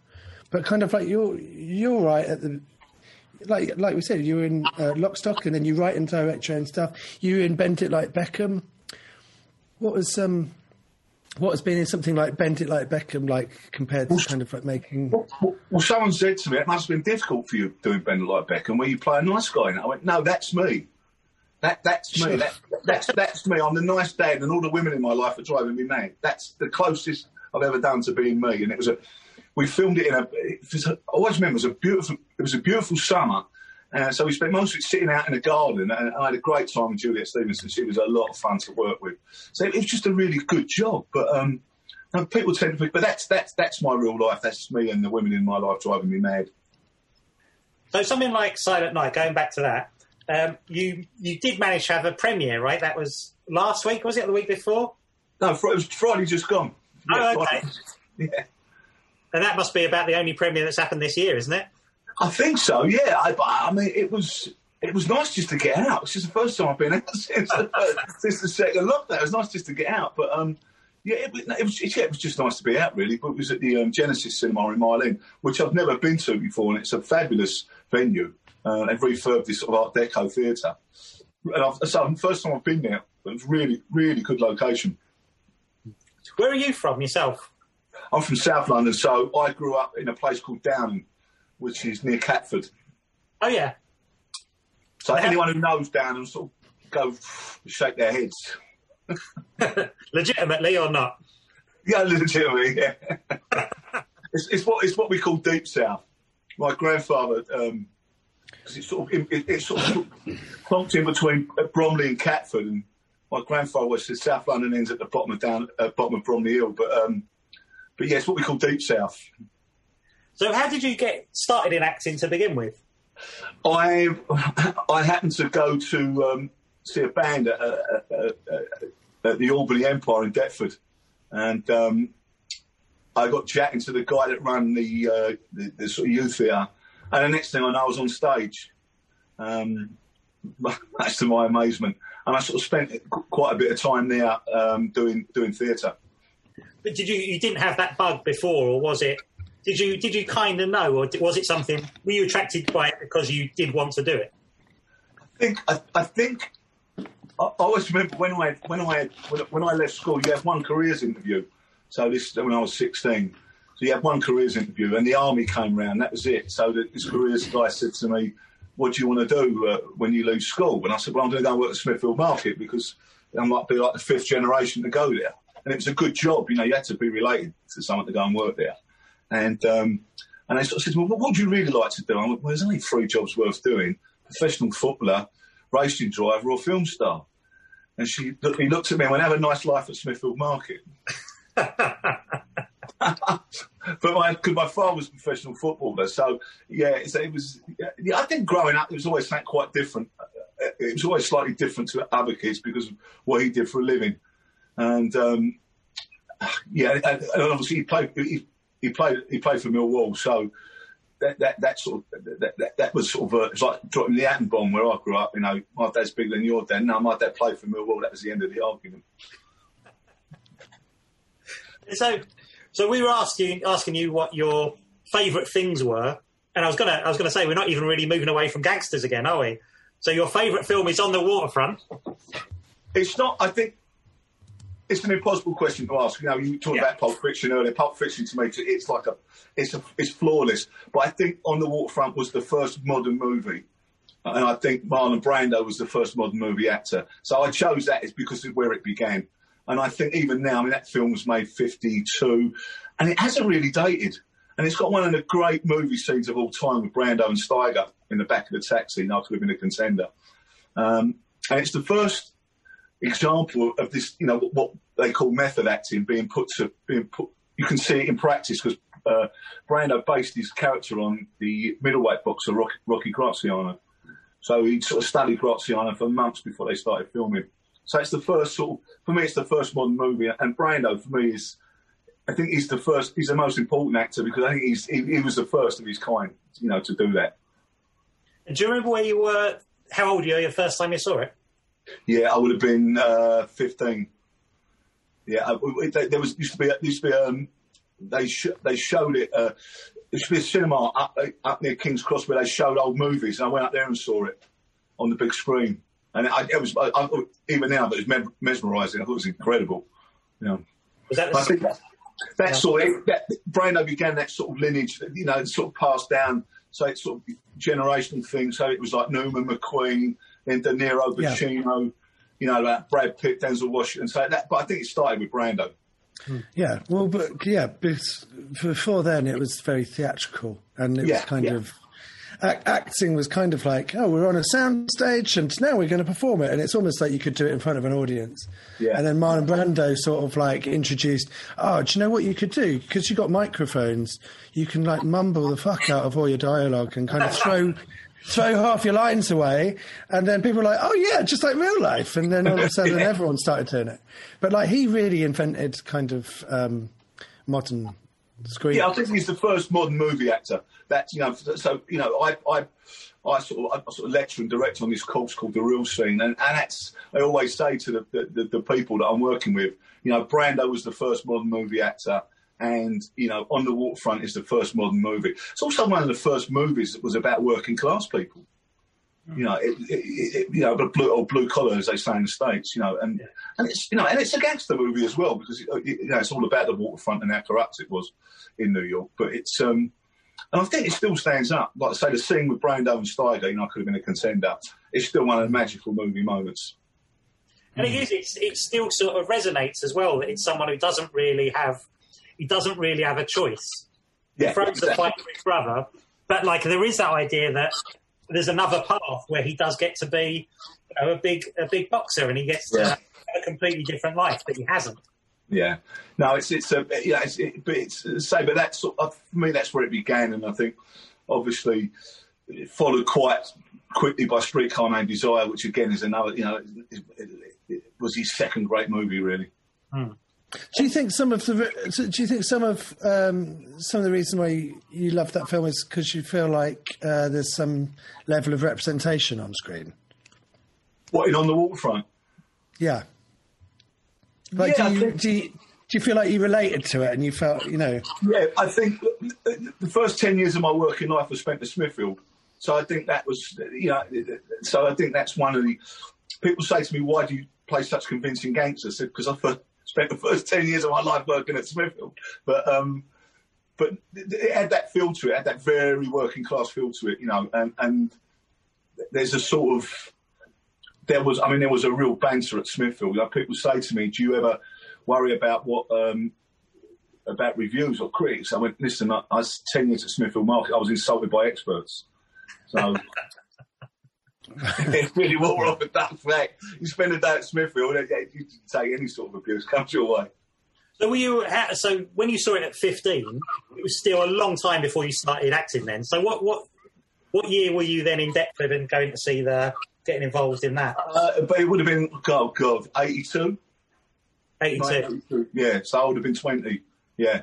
And how much did something like On the Waterfront, was that still in your mind? Were you aware watching it that you were... I mean, 'cause it's easy, you go now and you look back and you go, oh, well, of course, that's Brando, and that was completely unlike other films at the time. Yeah, I think... Yeah, no, I think, but what I realised as I got more into acting, I'd always loved films. My dad was a big film buff, so was my uncle, but they loved their films. So I think I sort of... going to the cinema, going to the movies was always a big deal growing up. Saying that when the curtain went up and the sort of the credit rating came out, it was an excitement about it. It was something really exciting about going to the cinema, and it wasn't just also other films. Obviously, The Godfather was a I've never seen that, and Papillon with Steve McQueen. I know it was like big films that really made an impression on me. But I think the next time I saw a performance that was really, where did that come from, was De Niro in Taxi Driver. I mean, I watched that again. I watched that again a couple of weeks ago. That film. Well, do you know what? So I've got a girlfriend. We watched Joker, and because we watched Joker, she really liked Joker, and I said, well, it's sort of based on Taxi Driver and King of Comedy. Yeah. Well, King of Comedy King of Comedy is one of the great. It's a fantastic movie, but it's less known, isn't it? It's one of the lesser known Scorsese, De Niro sort of. It's really weird as well, yeah, because we watched them back to back. So we watched Taxi Driver, then the next day we watched King of Comedy, and now we're going through she's not seen any films, so then you watch we watched Goodfellas the other day, and it's kind of and she's just watching these films for the first time, going, "Oh my God, that's amazing!" And you go, "Yeah," and it has been for 30 years. 30 years. You've got no excuse. But with Taxi Driver's an 18, and when it's violent, it's very violent, and then King of Comedy is sort of like almost equally dark, but it's a very PG. dark film. It's a PG, and it's kind of like anyone can watch it, and the performances are like Robert De Niro in Taxi Driver and Robert De Niro in King of Comedy. They're like polar opposite characters, but it gets to the same place. Do you know what I mean? Yeah. No, King of Comedy is a very underrated film. It's a film people don't really know, but I think it's one of his best. It's certainly one of his best performances, but it's that real. It is a dark film. It's a really dark film. It's an amazing performance. It's so unlike you get to 1990s with Robert De Niro, and then even when he did something like Cape Fear, it was sort of like a parody of. It's like, well, Robert De Niro knows how to do this character. Do you know what I mean? Yeah, and then you had the fan, and then he played Psychopaths, and then it was just like, and then he did Meet the Parents at the end of the 90s. It's just like, who better to play the worst dad in the world? But when you go back to Taxi Driver and King of Comedy, you go, King of Comedy is such a performance unlike anything else that he did. It's so cringy, and also I've only ever seen it on my own. So when I watched it with my girlfriend, I didn't realise. I don't know if this is ever happened. I didn't realise how funny it was, because I've only ever watched it and gone, yeah, very good. And then when you watch it with someone else and there's an audience, you kind of get a different experience out of a film that maybe you're really familiar with. I mean, the other sort of great film of that. I mean, I know it's a cliche, but one of the great performances of all time is where he played Jake LaMotta in Raging Bull. I mean, that was extraordinary. Yeah. I mean, it's that era, really, where he kind of from Mean Streets to, I don't know, what did he do? I think Mean Streets is closer to a British gangster film than anything else, because Scorsese didn't have the money. But then someone said to me, Mean Streets would never get made today, because for the first hour, nothing happens. It's just a lot of people talking. I think, even in something like Silent Night, it does a really good job of building up the kind of tension, and you know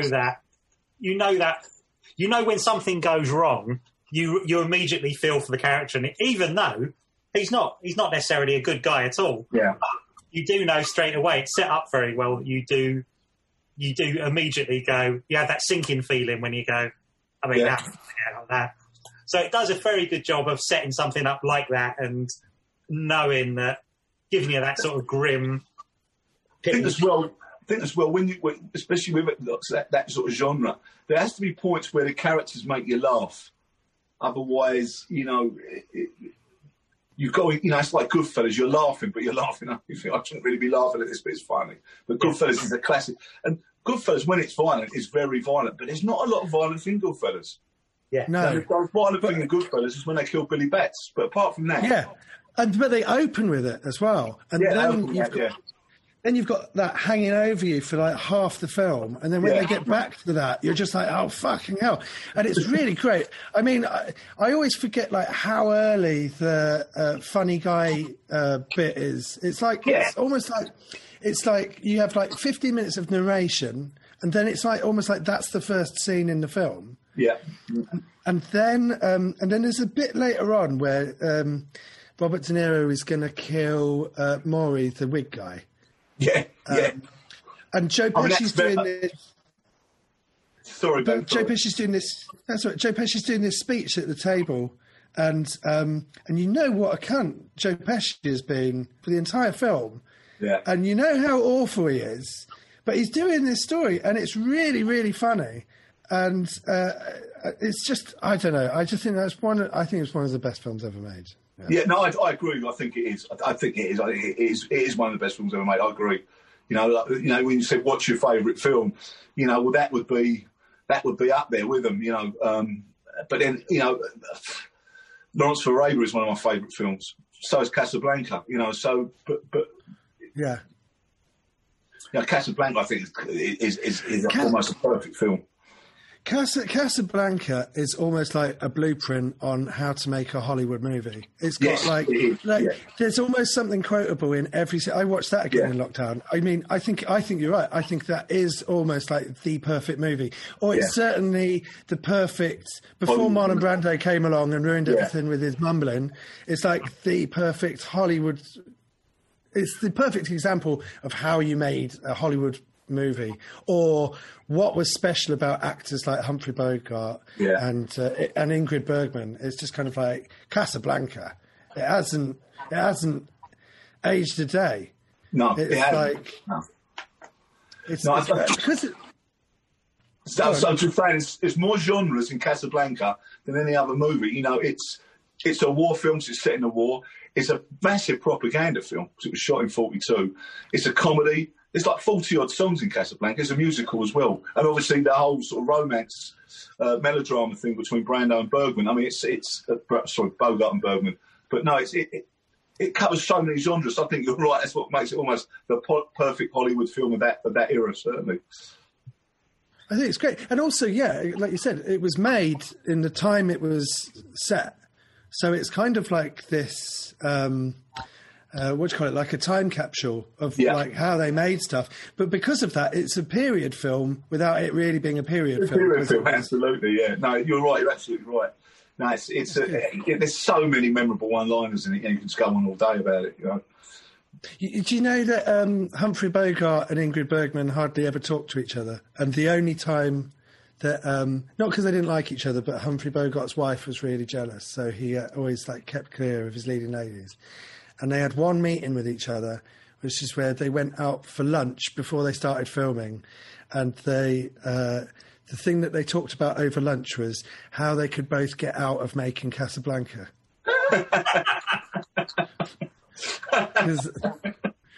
Because at the time, it was like the most cliched, kind of sentimental... it was kind of like, it was seen as trash. And they were just like, oh, no, we're making this film, Casablanca. And like everything that they didn't like about it at the time has been the stuff that's helped it survive over all the years. I think as well, because they shot 3 different endings. I think the fact that they don't end up together, that's what makes it so different. You know, the fact that she goes off with her husband because the war's more important than their relationship.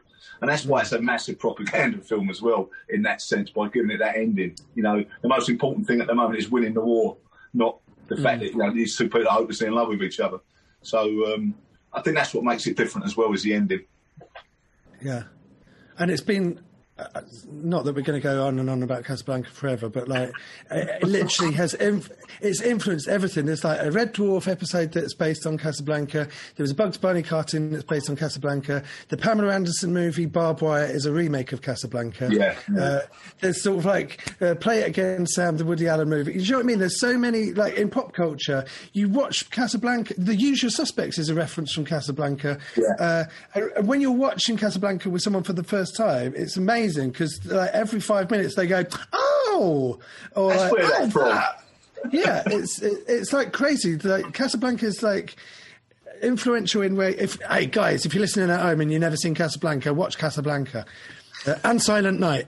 I think it's Silent Night. The producers of Silent Night and directors will be, hang on, why is he talking about Casablanca? We might make a plug in Silent Night.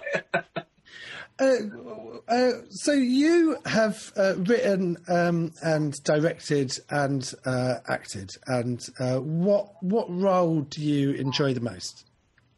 I really enjoyed directing. I didn't think I would.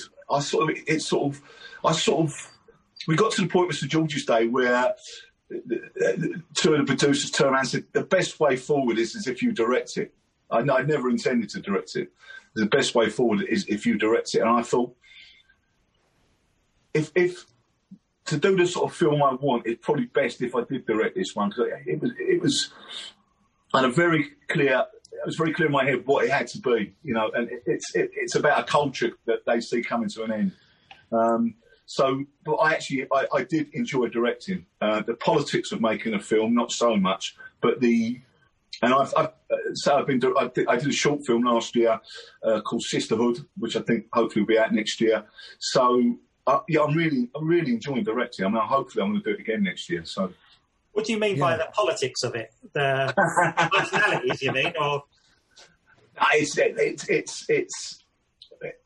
There's a lot of politics that goes with making a film, and it's sort of getting the cast that you want, shooting the film that you want. Yeah, it's a fine line between taking good advice and going, hang on a minute, I'm not doing a version of your, this is my film. It's not how you see the film. Does that make sense? Sometimes you get people want to do their version of your film, and then every now and again you have to dig your heels in. And also it's a lot of arguments about casting, and it's all a compromise. I mean, I remember speaking to Shane Meadows, and Shane said, if the film turns out 70% of what you had in your head when you started, then you've had a result. There's always stuff that's I look at St George's Day, and some stuff is just how I pictured it in my head when I wrote it. And other stuff, I go, oh yeah, we were struggling that day for time. I didn't get all the shots I needed, but and I think it took me about 4 years after I'd finished it, I actually sat down and actually thought, I sort of enjoyed it. I thought, no, I ain't done a bad job, It's interesting to say you weren't keen to direct, or you weren't like, because you're obviously like a big film fan. Do you know what I mean? It would feel like, talking to you, you definitely get the impression that it is something you're mad about, right? You love film. So the opportunity, I would have thought, almost you'd be like, oh, you couldn't wait to direct. Yeah, do you know what? I never really thought about it, because I enjoy acting so much, and. But I remember after doing St George's Day, my next job was Ripper Street. And someone said to me, how does it feel being back just as an actor? I went, well, it's quite nice that the only question I get asked in the morning is, do you want tea or coffee? Rather than like 100 questions. But the actual film, and I was lucky, I had a very experienced cast. I think very experienced cast. And a lot of them are mates as well, which I got slagged off for, making a film with me mates. Why would I want to do that? But also, it's not like your mates are like whoever. That's got some like big names. Well, I'd all be mates and drink with in the pub on Sunday. No, they weren't really complaining when Charles Dance turns up, though, were they? He was brilliant. I was so lucky to get him. He was, I was quite surprised. I knew I needed someone with some gravitas to sort of, make it believable that he's standing there telling me, Craig and Vince off, So, and he certainly had that. But someone suggested, and I thought, he won't come and do this British gangster film. And much to my surprise, he said yes. And he's brilliant in it. He's really good. But I guess it's like, I kind of think in this country, it's you know, still to do a film is always, it still feels like a big thing, right? Even if you're doing, it might be a low budget film or something, but it still has a bit of gravitas, doesn't it? And I think people who are film actors who like doing that thing, I think are always attracted to doing like a movie. Yeah, I think so. I think as well, I mean, the biggest difference between, not so much now because all the different channels and they're constantly rerunning old stuff, you know, but like I was watching an episode of Kojak, which I loved as a kid and just couldn't believe how dated it was, you know. But no, I think with films are forever, you know, so if you take Bend It Like Beckham, that'll probably get shown every other Christmas for the next 50 years, probably. Yeah. I think that's what's magic about them, though, as well. Yeah, that's what's magic about film. You know, we're talking about Casablanca. You know, that was made 80-odd years ago, and we're still... On the Waterfront was made, you know, 70 years ago, and we're standing there talking about it, or sitting there talking about it anyway. Yeah. And you mentioned Shane Meadows a minute ago. So you worked with him 3 times, right? Yeah, I did. Shit, yes, I did done three of Shane's films. These first 2 and This Is England, yeah. And what's he like to work with? Because I guess first off, he wouldn't have been... When you first started working with him, he wasn't Shane Meadows, right? He was just a new director.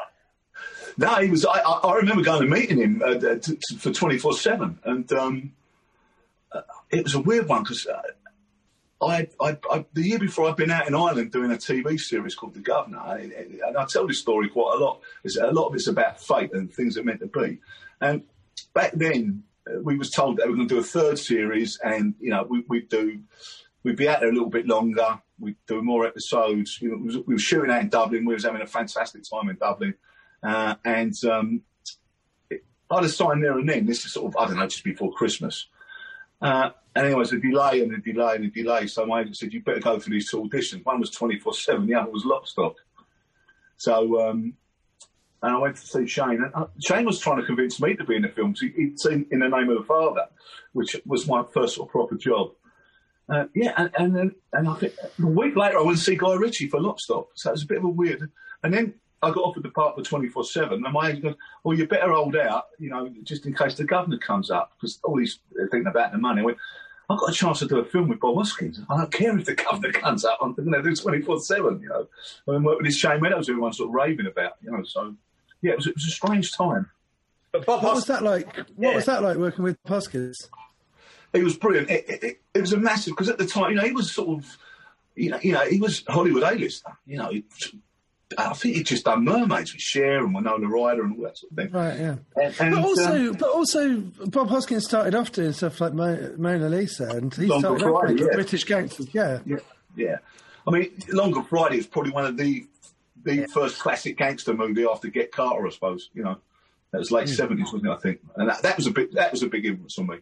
You know, I think Michael Caine and Bob Hoskins were a big influence on me as well. I mean, Caine for me is the most important British actor, because he was the first person to be a leading man speaking in his own regional accent and wearing glasses. Yeah. Unheard of thing, you know.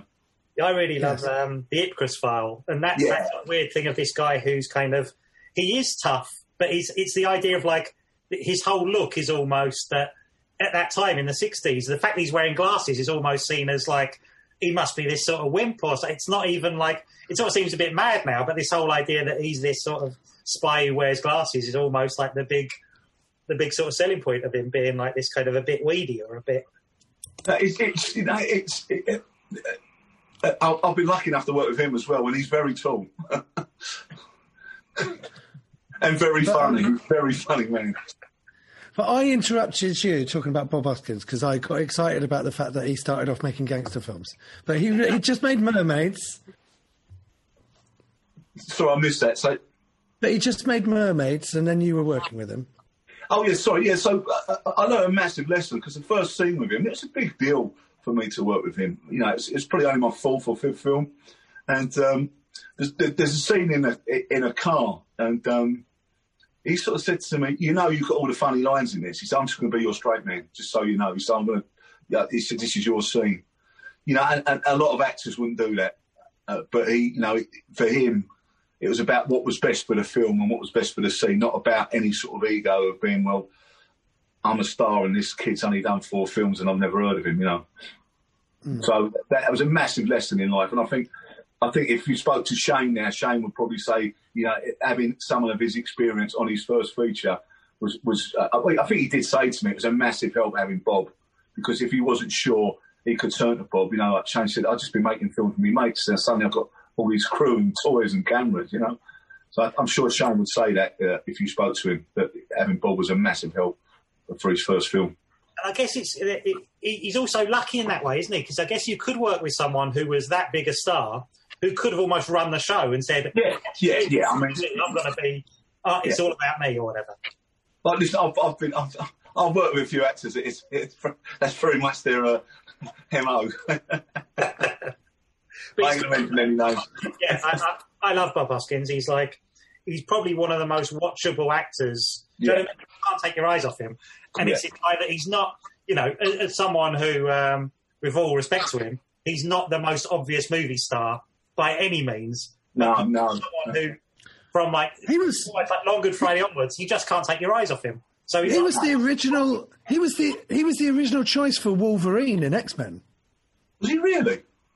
Like they were like, well, in terms of like Wolverine in the comic books, he's like 5 foot tall and he's hairy.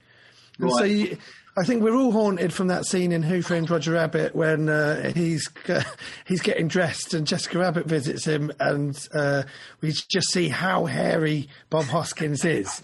But like, so they were like, he's perfect casting for Wolverine, and then they went with 6'3" Hugh Jackman. Hugh Jackman, yeah. But Bob Hoskins was more like accurate to how Wolverine To was the cartoons, comic books, yeah. Yeah.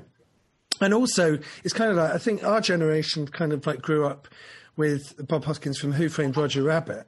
Yeah. And he's so loved. He's so loved. But also, the fact is that as a kid, your only other opportunity to see him was in Super Mario Brothers, which was kind of like, it's still regarded as one of the worst films ever made. It's the one film that he said he absolutely regrets making it. He hated it and all of that stuff. But, you know, we still love him from that, you know. Well, he did tell a couple of great stories about Dennis Hopper, but I can't really repeat them. Right. Oh, look, we've basically run out of time. We've got enough time now to play. We're going to play a game with you. Well, Nathaniel's going to play a game with you, if that's all right. But we've been talking to Frank Harper. He's got a film that's out now called Silent Night. It's a wonderful feel-good Christmas movie for all the family. So take my word for it. Gather around on Christmas Day. In front of the telly on Christmas Day. Yes. If you're listening, do not sit down with Nan and Grandad. You've got grandparents. Or the kids. Don't sit down with the kids and watch it. Watch it when you've gone to bed. Put Silent Night. So it's available on Amazon for sure, and I think all the other kind of streaming platforms you can get it. And it's great. So it's like a sort of social realist kind of proper kind of crime movie, isn't it? It's got like but yeah, it's a great movie. Well, I saw it last night.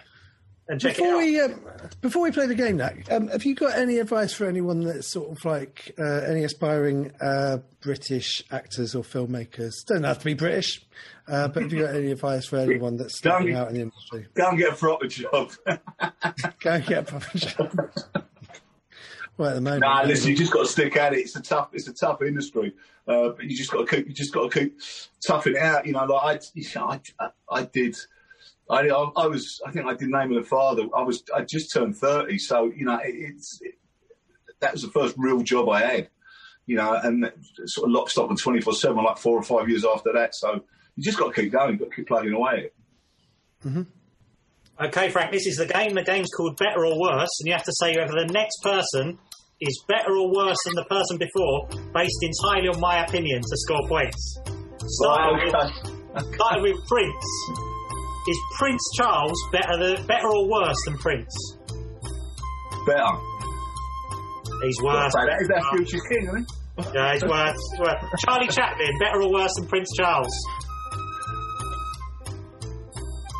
Worse. Better. Michael Parkinson, better or worse than Charlie Chaplin? Worse. Worse, yeah.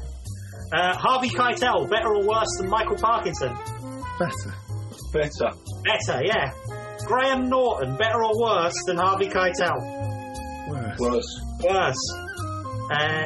Jimi Hendrix, better or worse than Graham Norton? Better. Jimmy Tarbuck, better or worse than Jimi Hendrix? Lisa's a mate of mine, so I've got to better say Jimmy Tarbuck's better. He is worse, but he's a high card. Jim Carrey, better or worse than Jimmy Tarbuck? Jimmy Tarbuck's better. Like I said, Lisa's a mate of mine. Mariah Carey, better or worse than Jim Carrey?